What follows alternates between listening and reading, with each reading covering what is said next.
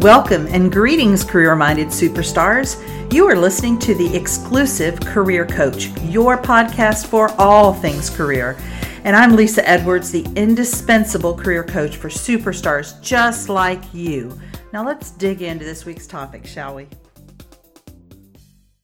Greetings. Happy March. How's it going? Good to have you here. All right, so this is episode 118. We're going to talk about your persistence. I think that's a pretty cool topic. And I want to set the stage by starting with why that is important. A lot of the information that I'm going to talk about today comes from Wattles' book, The Science of Getting Rich. And if you've never read The Science of Getting Rich, I highly recommend it. It's very instructive. It's also kind of a hoot because it was written, 100 years ago or more, and it's very much about the industrial age, and it's very much about men because, we women were just pretty objects back then. But what I love is that he had done decades of research into successful people to kind of figure out what they had in common, what was true about them. And persistence, as he researched, turned out to be one of the essential qualities for success. So first I thought I'd give you a definition of persistence. And here's what I found. A firm or obstinate continuance in a course of action in spite of difficulty or opposition. And then that got me thinking about, the difference between being obstinate and being obstinately continuous, right? Like staying the course. And so I thought, okay, what's the difference? So being obstinate is kind of an unwavering unwillingness to change. So when you think of someone who's obstinate, I think of their heels. I actually picture them visually with their heels dug in. And being willing to stay the course is more determination, right? So on one hand, you've got kind of unwavering unwillingness to change resistant. And on the other hand, you've got a very determined person. So it's a very big difference between the two. So let's think about in the terms of your career, what does this persistence look like? Well, it may be persisting through all of the rejections that are inherent in a job search. I always tell people one of the reasons that we do a lot of thought work in my job search programs is because it doesn't matter what you do in your job search. If you're not thinking the right things, if you're not thinking persistent thoughts, you're going to either give up on your job search or you're going to do it in a way that isn't going to yield the results that you want. You might be persisting through the steps that you want to start your own business. And so maybe you're working full time, maybe you have children and a family and other obligations, and yet you're persisting with this dream of your own career, of your own business. Maybe you're persisting through all of the demands on your money because you have a money goal. You want to buy a home, you want to take a trip of a lifetime, you want a new car, whatever it may be. And you stay the course with your savings plan. You persist despite, the water heater breaks down or whatever the thing is. So all of those things require persistence. So here's what Wallace D. Wattles has to say about persistence. Take inventory of yourself and determine in what particular, if any, way you are lacking in the essential quality. Measure yourself courageously, point by point, and see how many of the factors of persistence you lack. Here you will find the real enemies that stand between you and noteworthy achievements. Here you will find not only the symptoms indicating weakness of persistence, but also the deeply seated unconscious causes of this weakness. So that's a quote directly from The Science of Getting Rich. So then I wanted to share with you Wallace D. Wattles' persistence checklist, and let's kind of talk about what this looks like in view of your career. And I want you to think real honestly. So as he says, measure yourself courageously, point by point, and see how many of the factors of persistence you lack. And I'm going to be real honest with you on these and share with you the ones that I struggle with. And they're going to be different than the ones you struggle with, but they're not better or worse. They're just different. So the first one is failure to recognize and to define clearly exactly what one wants. So if you think about this in any area of your life, there's a saying that vague requests lead to vague results. So if you say, I want a better job, and that's all you say, you have no clearer picture in your head of what you want, then you're not going to get what you want because you haven't told the universe, you haven't stated that clearly, you haven't got it in your mind's eye, as the saying goes. I was recently in a program here in Tallahassee with a wonderful woman, Jean Adrian, and it was on calling in the beloved. So doing the things to bring our, as I call him, my soulmate to me. And it was very interesting because in this group of women, there was one woman in particular who we had to journal on what we were looking for. And she's like, I don't know, this is new and I'm not sure. And it was so interesting to watch her and kind of juxtapose that as against kind of the rest of us. We're very clear on what we were looking for and who we wanted. And it would be so interesting as a social experiment to come back 6 months from now and see who's moved the needle towards what they want or gotten what they want and who hasn't. So failure to recognize and to define clearly exactly what you want. So that I highly recommend writing it down, and speaking it, right? So there are two schools of thought. Do I tell people or do I keep it to myself? And while I think there's some value in selecting who you tell it to, I also think that telling anybody that you can, whatever your goal is, can help you get over your own stuff about your thoughts about this thing that you said you wanted, right? You encounter reactions and you get to decide what to make them mean. You get to encounter detractors or naysayers or, poo-pooers, and you get to decide what to make that mean. The next one is procrastination, with or without cause, and usually backed up with a formidable array of alibis and excuses. So procrastination, this is not one I suffer from either, but it is many people's issue, right? And procrastinators, this comes from my coach, Brooke Castillo. She says procrastinators are scared people. So procrastinators are people who often put off something or don't complete it because it won't be perfect. It won't be an A+ work. And she's a fan of, say, let's get the B- work out there because B- work is better than nothing. And procrastination and perfectionism is giving you nothing. So putting it off because I can't do it the way I want to do it, telling myself I don't have time, whatever the excuse is. I'm about to have a baby. I just had a baby. I might have a baby and we're buying a house. And it's interesting to me because people that have been in my space for many years, I see that whatever it is, there's an excuse. If they're procrastinators, they are procrastinators, dyed-in-the-wool procrastinators, and there's always a story, a drama around why they can't make that thing happen. The next one is lack of interest in acquiring specialized knowledge. So this, I think, goes with kind of a general sort of, maybe you don't have a clear enough goal in mind, or you're just kind of lazy.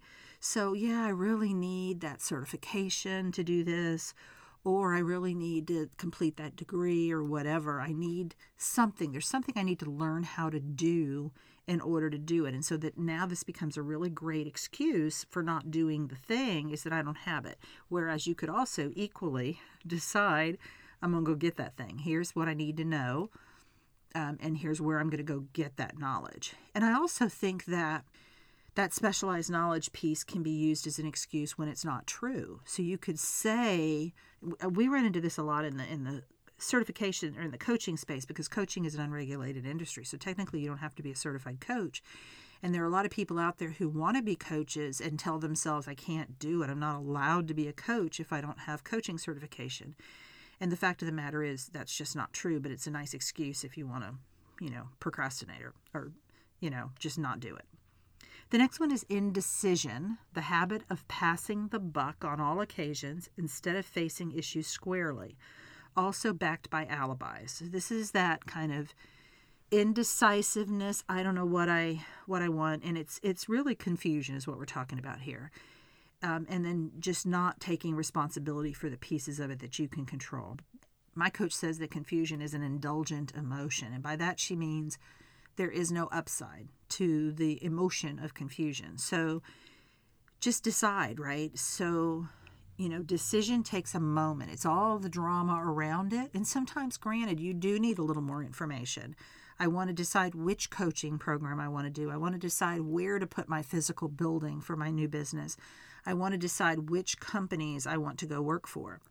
But if you think about it, those are just steps after the decision has been made.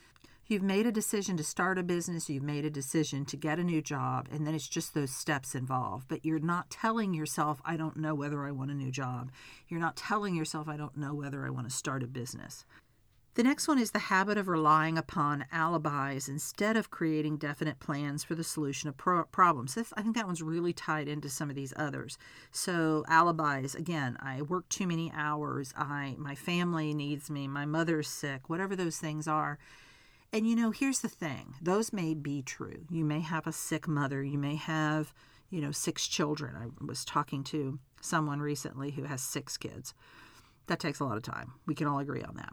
But then you just step back from that and you decide, A, what do I really want my life to be about? And how can I make that happen? Instead of telling myself I have too many kids to even think about what I want out of my life. And I think there's also this piece of what is better for my children, what is better for me, what is better for my family in the long run if I do this, if I fulfill my purpose on this planet. So the habit of relying upon alibis instead of creating definite plans for solutions of problems. Next, self-satisfaction. And he says there is but little remedy for this affliction and no hope for those who suffer from it. So self-satisfaction, and that was one I really spent some time thinking about. What does he mean by that? And I think where he's going there is being kind of content, right? Where I am now.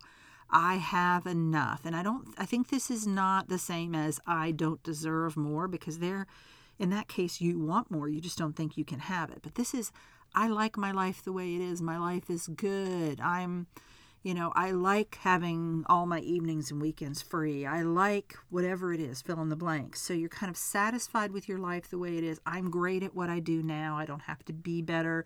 I don't want to evolve to anything else. And honestly, I agree with him. There is but little remedy for this affliction and no hope for those who suffer from it.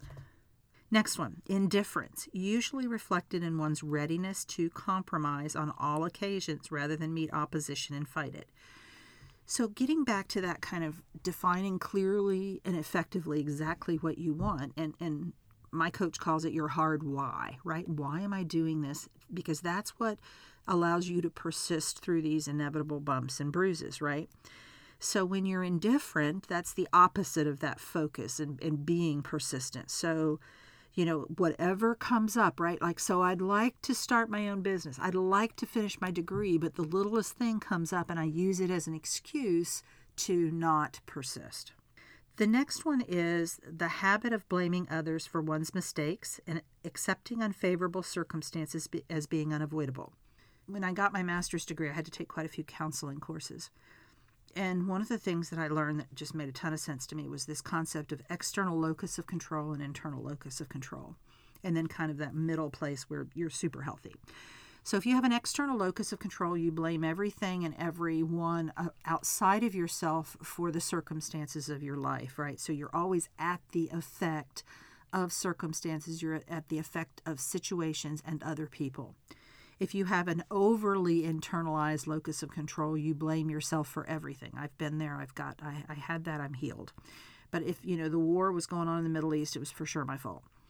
The healthy middle ground is, there are some people doing some things out there that are at odds with what I'm trying to achieve and are kind of working against me, maybe directly or indirectly, maybe intentionally or unintentionally, but I still can control where I go with this. I can ride those bumps and bruises. I can ride the wave, and I can still get what I want because I am in control of my destiny. So that one is the habit of blaming others for one's mistakes and accepting unfavorable circumstances as being unavoidable. Next, weakness of desire due to the neglect in the choice of motives that impel action.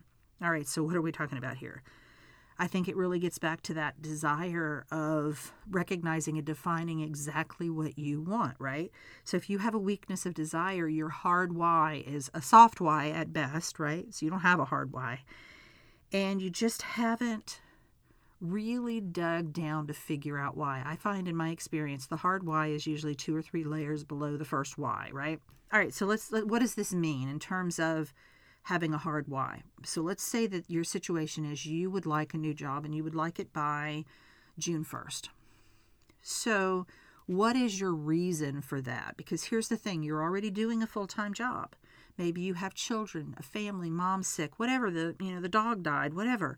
You've got stuff going on in your life like we all do. And the hard why for getting a new job is so important to persist through those bumps and bruises, right? And having a strong desire as opposed to a weak desire. If I were working with you as my client and I might say, well, why do you want a new job? Well, you'd say, well, I want to make more money. Okay. Why do you want to make more money? Well, because I'm not making enough money. Yeah, I got that one. But why are you not making enough money? Why are you wanting to make more money? And as we do the work, it comes out that you've always fantasized about having a home on the beach, and you've identified what your income level needs to be to own that home on the beach.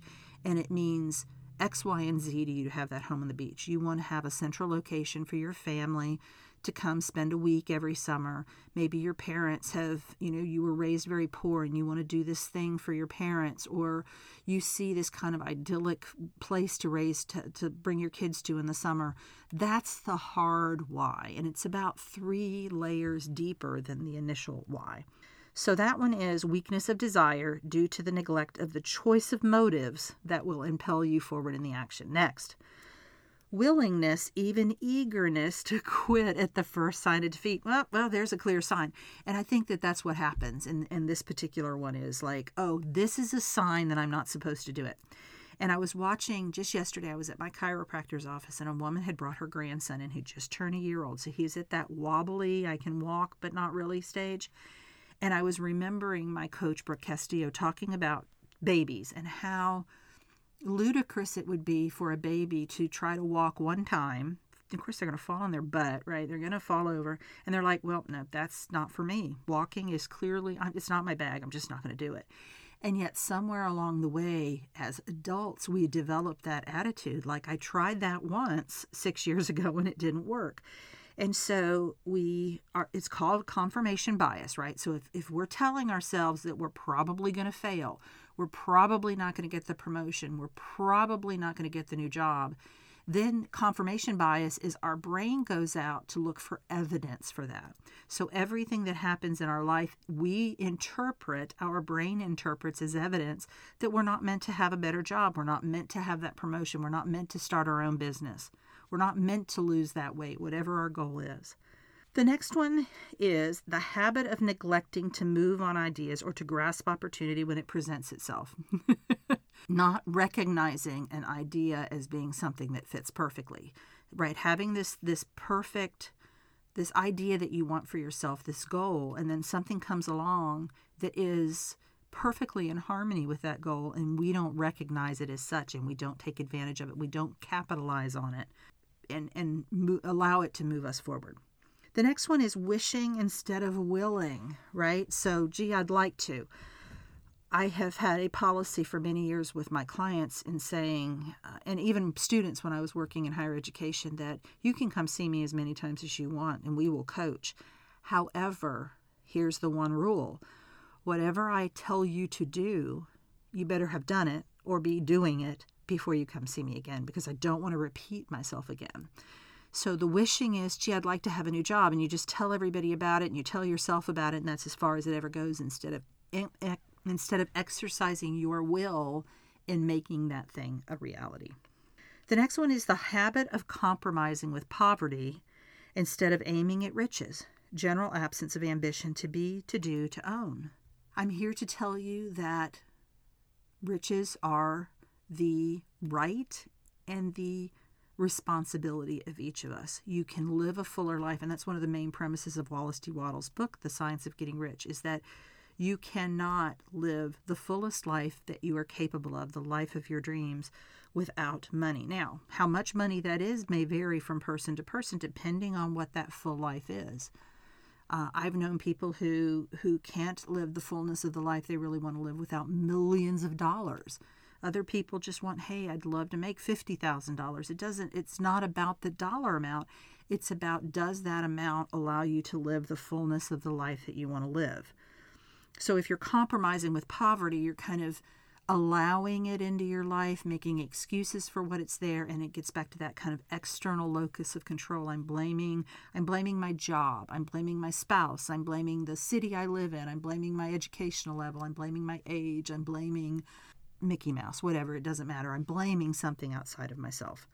The next one is searching for all the shortcuts to riches, trying to get without giving a fair equivalent, usually reflected in the habit of gambling, endeavoring to drive sharp bargains. So what he's talking about here, he doesn't necessarily mean gambling like Las Vegas gambling, but risking instead of making intelligent decisions and trying to drive hard bargains. And one of the things that he talks about is that the true way to riches is on the creative sphere, where you are creating something as opposed to competing against others. So you're not winning. You're never winning at the expense of someone else losing. Everyone wins.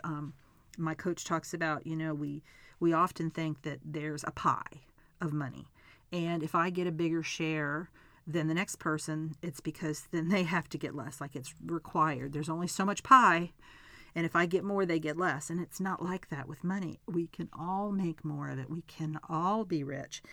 And so if you start searching for shortcuts, I'm going to bet in this long-range thing. I'm going to play the stock market. I'm going to maybe engage in illegal or questionable activities. Those are all those shortcuts, and trying to drive bargains and kind of winning at the expense of someone else. And the final one is fear of criticism, failure to create plans and put them into action because of what other people will think, do, or say. This enemy belongs at the head of the list because it generally exists in one's subconscious mind where its presence is not recognized. Boy, this is a huge one. So I'm afraid to be, I've got a couple people in my sphere that constantly are talking about being afraid of being seen. And when you think about that, what is that about? Well, that's about a fear of criticism, right? So I'd like this big life for myself. I'd like to persist through to my goals, but I don't want people to criticize me. And I love that Brooke Castillo was, in fact, on today's podcast that I was listening to. She was talking about the haters, right? So she's very upfront with how much money she makes and how many, her things that she has in her life. She also makes a big point of talking about the fact that those aren't really important to her. But she's got her share of haters that think you shouldn't tell people how much money you make and that you're doing it on the backs of other people. And quite the opposite is true with her. She has made a lot of other people millionaires as well. But if you are afraid of criticism and you're afraid of what other people will think, do, or say, then you're never going to be able to persist through to your goals, because the bigger you are and the bigger life you have, the more haters you're going to have, because those are people who want to keep you small and keep you at their level. All right, so how did you fare? I want to go over them all over again, but I want to start by talking about what you can do, like what are some steps you can take to remedy any of these points that you struggled with. So number one, you want to honestly evaluate your current level of persistence. So we're going to go over those criteria again, and I want you to honestly think, okay, here are the ones that I didn't fare too well on. Then I want you to choose one area that you'd like to focus your energy on improving. Don't go nuts and try to do 6, right? You can get the 6 done, but let's do them one at a time. So pick the one maybe that you think would be the easiest to make an improvement on, or that would make the most difference in your life by making a change on. Or it could be the one that you think makes the most sense for you at this stage in your life, given your current circumstances. Then I want you to write a full page of ideas on how to improve that area. We call it a brain dump. Just what are the ideas? Don't filter those ideas through reality or money or anything. Just get them on paper. Then choose 3 to 5 specific strategies. So of that laundry list, what are 3 to 5 strategies that I want to focus on to move the needle in that area? And then the last step is to calendar time to implement those strategies. So if there's something you have to research, if there's something you have to do, someone you have to talk to, all of those things should be put on the calendar, because that's how stuff gets done. And then finally, set a date to evaluate your progress on that area. So in other words, don't give yourself an open-ended time, because a true goal is always time sensitive. Am I going to evaluate and see how I've moved the needle on June 1st?